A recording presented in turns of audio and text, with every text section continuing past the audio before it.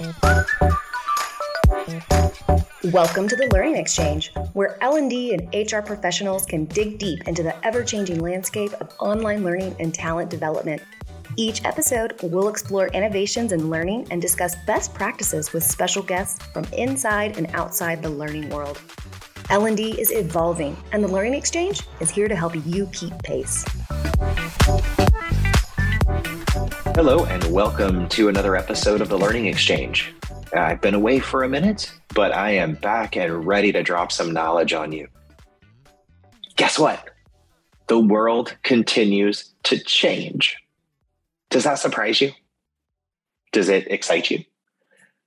Today's episode, I really want to focus on the concept of redefining roles. It's becoming a really hot topic in the HR communities, and it definitely ties back to the way I opened the show, which is there is change all around us. We've never stopped experiencing change, at least for my entire lifetime. There's always been some change going on, but we're bringing the conversation into focus more consistently in the workplace. And as a result, this idea of redefining roles is really becoming a hot topic in the HR communities. And I think as learning and development professionals, we should be aware that the conversation is happening. And if it's not happening now, it will happen in your future at some point. And we should be asking ourselves the question, like, what does this mean? And is our training strategy aligned? Is our training strategy one which allows us to pivot and flex and provide support to the changing roles? So before we get there, just a couple of quick notes about where we're going to go in the conversation today. I'm going to start by just acknowledging the current moment that we're in and talk a little bit more about sort of how that is leading us to this conversation around rescoping of roles. And I'm not just talking about rescoping of L&D or talent dev roles. I'm talking about rescoping of roles across the board. And then I'll quickly shift over to drop some insights about how I believe learning and development is critical to the success of this activity, and share some thoughts and ideas about how we can plug in as L&D to really help our organizations be able to navigate the change and pivot and adapt, not just to this change, but to changes that will come in the future. So as I mentioned in the opening, the world has changed dramatically, both inside of work and outside of work. And I know we started having that kind of conversation in 2020 because there was a moment, right? The pandemic was an event that forced us to really talk out loud about the change, but it's continuing. The change is continuing to happen every day. It's getting faster. And in the workplace, I'm sure we've all heard of the terminology, the Great Resignation, and all the other ways that it's described.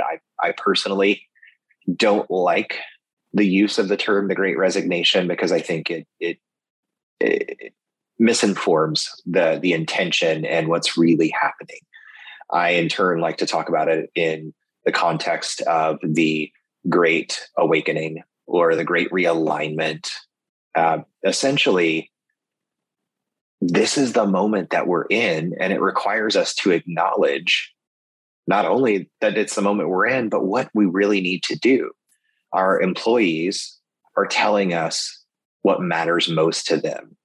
They have lost their voice somewhere along the way. Employees just either forgot or they forgot they had their voice, or their voice was suppressed. But those days are past.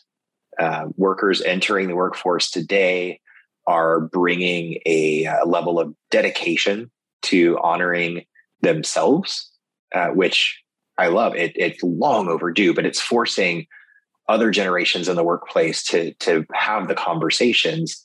And what employees are telling us in this moment that matters most to them in their workplace are things like humanity, decency, empathy, alignment with values and morals, benefits. But one of the more pronounced things that they're telling us is our focus on their development is a top priority. Not just developing them as a cog in the wheel or a box on the org chart, but really looking at them as a person and developing them as a person. So this leads us to the acknowledgement that something's got to change. A lot of our training strategies were designed really just to support the box on the org chart, support the functional work aspects. But in our world today, people's work and personal lives are even more commingled than ever. So many of us are working remote, working from home, working from other places. And it is much more difficult to separate work life and personal life.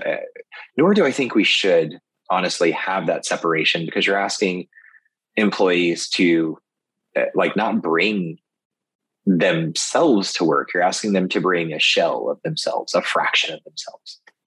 But I digress. So as we navigate this rebound motion from the COVID disruption and we get into discussions around economic challenges, inflation, there will be other things that will come up that will create more stress and strain on the employer-employee relationship. We're seeing businesses wrestle with a wide range of decisions. Some of the decisions are really around how we change our business, or do we change our business? Meaning, do we change the products or services we offer? Do we change anything about our branding? Do we streamline and simplify our operations, or do we double down and expand and grow? So there's some core business challenges that we're having to make big decisions about, but there's also a lot of other things that get more complicated. Like, how do we respond to the changing demands and needs of our employees?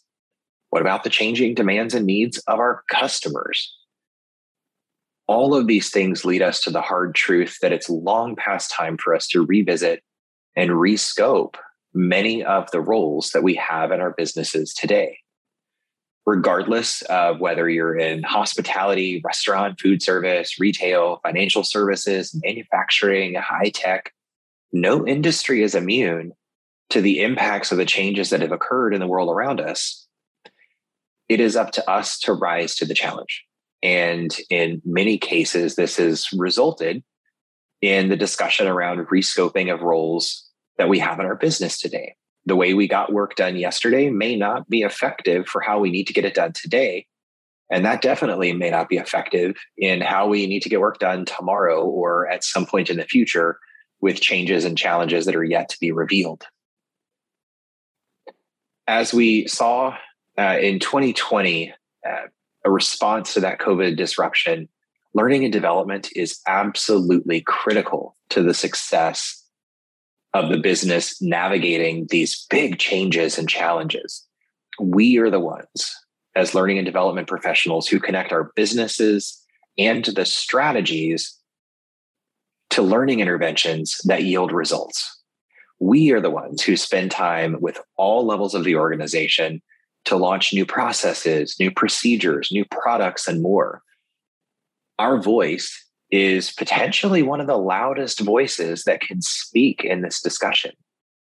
Without a focus on a learning mindset, we're just reverting back to the old broken process of wielding communication as the solution to everything. But guess what?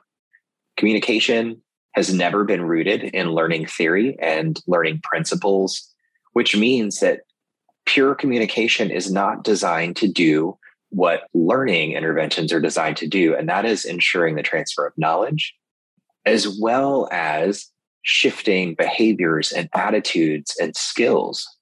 All of these things are levers that have to be adjusted if we are to navigate change. We have to create space for new things. We have to create opportunities for people to apply new things, to vocalize concerns they have, to work through their own change curves to get to the other side. And there are a million ways that we can plug into the moment effectively as a learning and development community. I'm not going to go through an exhaustive list because let's face it, we'd probably be here for about 8 hours. And I know I love to talk, but you may not want to listen to me for 8 hours. There's a good chance that you've already made some of the shifts that I'm going to talk about, but instead of going through a big list, I'm going to offer just a big idea or two that you might be able to activate. And if you can't activate it, then maybe it can spark an idea that creatively inspires you to a solution that works for your organization. My biggest recommendation, wait for it, is to reevaluate your current training and rethink your approach to design. You may have already made some of the strides, but I challenge you to explore and determine which of the items that I'm going to talk about next could be of value to you and your current organization, as well as in broader contexts. So over the last couple of years in particular, we've talked a lot as an L&D community about aligning our training to skills and competencies. And that's still a part of the equation, but that's not where I'm going to go today. I'm going to assume that you've already made that step, or that you have line of sight to what that step might look like for your organization. Today, we move past that to talk about my simple but big idea of chunking out your training so that it can serve discrete skills with ease. So what I mean here is not chunking in terms of micro learning. There could be a component that goes in that direction, but I'm not going to be talking about delivery modality at this point. It's really just the way we think about design and architecting our content. So when we chunk our training out, so it really lasers in on a specific skill like communications or written communications, it can afford you some incredible flexibility in terms of allowing you this build your own adventure, build your own package capability that gives your content a much longer shelf life that you can extend by skilling up your learning and development team on effective transitions, which allows them to focus more on connecting the dots in service of a larger objective versus continuing to reinvent the wheel around individual skills. So let me put that into more of a scenario. So let's say you've got a maybe written communication or broader just communication skills training. If you were to narrow that in so it just objectively focuses on either the written or the verbal communications, maybe it's both, but you're just keeping it to that and not adding the rest of the context or situation-specific insights, you could take that communication-focused module, combine it with a manager skills module, and point the content in a direction that focuses more on manager effectiveness and leading effective conversations, building workplace community, so forth and so on. You could also take that same communications module or content and combine it with a customer escalation or customer service related topic. And now you've got an entirely different scenario. And you're able to reuse that one piece of content in multiple ways. It's what you wrap around it that starts to shift the context and the application. Now, seems kind of simple, but it can also force you to rethink how you develop content, because oftentimes we try to get as much into that bag as we possibly can. So when we deliver like a communications training, we might try to weave into that all the situations, ways that it can be applied in various situations. And that means we end up with some really bloated content. It's probably very effective for your purpose, but it's very limiting because you can't just lift out that core skill focused content and reappropriate it a number of ways. So if we can focus in and just spend our energy trying to prop up the discrete skills, keeping the transitions, keeping the context out of the equation, we can get a lot more life out of the content. But there's also another benefit. In doing something like this, perhaps you've got one learner that's going to see, if we go back to that communications example, we've got one learner that's going to see that same chunk of communications content maybe in 3 or 4 courses. what happens is twofold. One, they're going to hear it a couple of different times, which means it's likely it's going to penetrate and finally get in. But secondly, it's going to teach your learners a new way to learn, which can ultimately yield far greater flexibility and adaptability for future situations. Those who are really paying attention might recognize the content as repeat content because some of the segments will be repeated. But the different contexts that go in front and back of that core skill area will help them better recognize how skills can be transferable.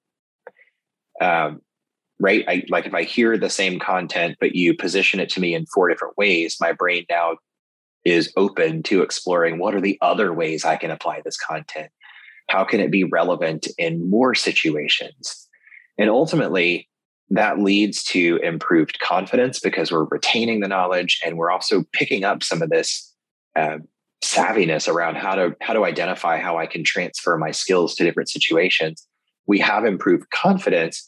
We also empower our learners with just kind of a heightened sense of empowerment that they are now able to drive a lot of their learning journey, meaning this new skill of identifying and getting comfortable with transferring my skills starts to allow me to feel like I really can drive that bus anywhere.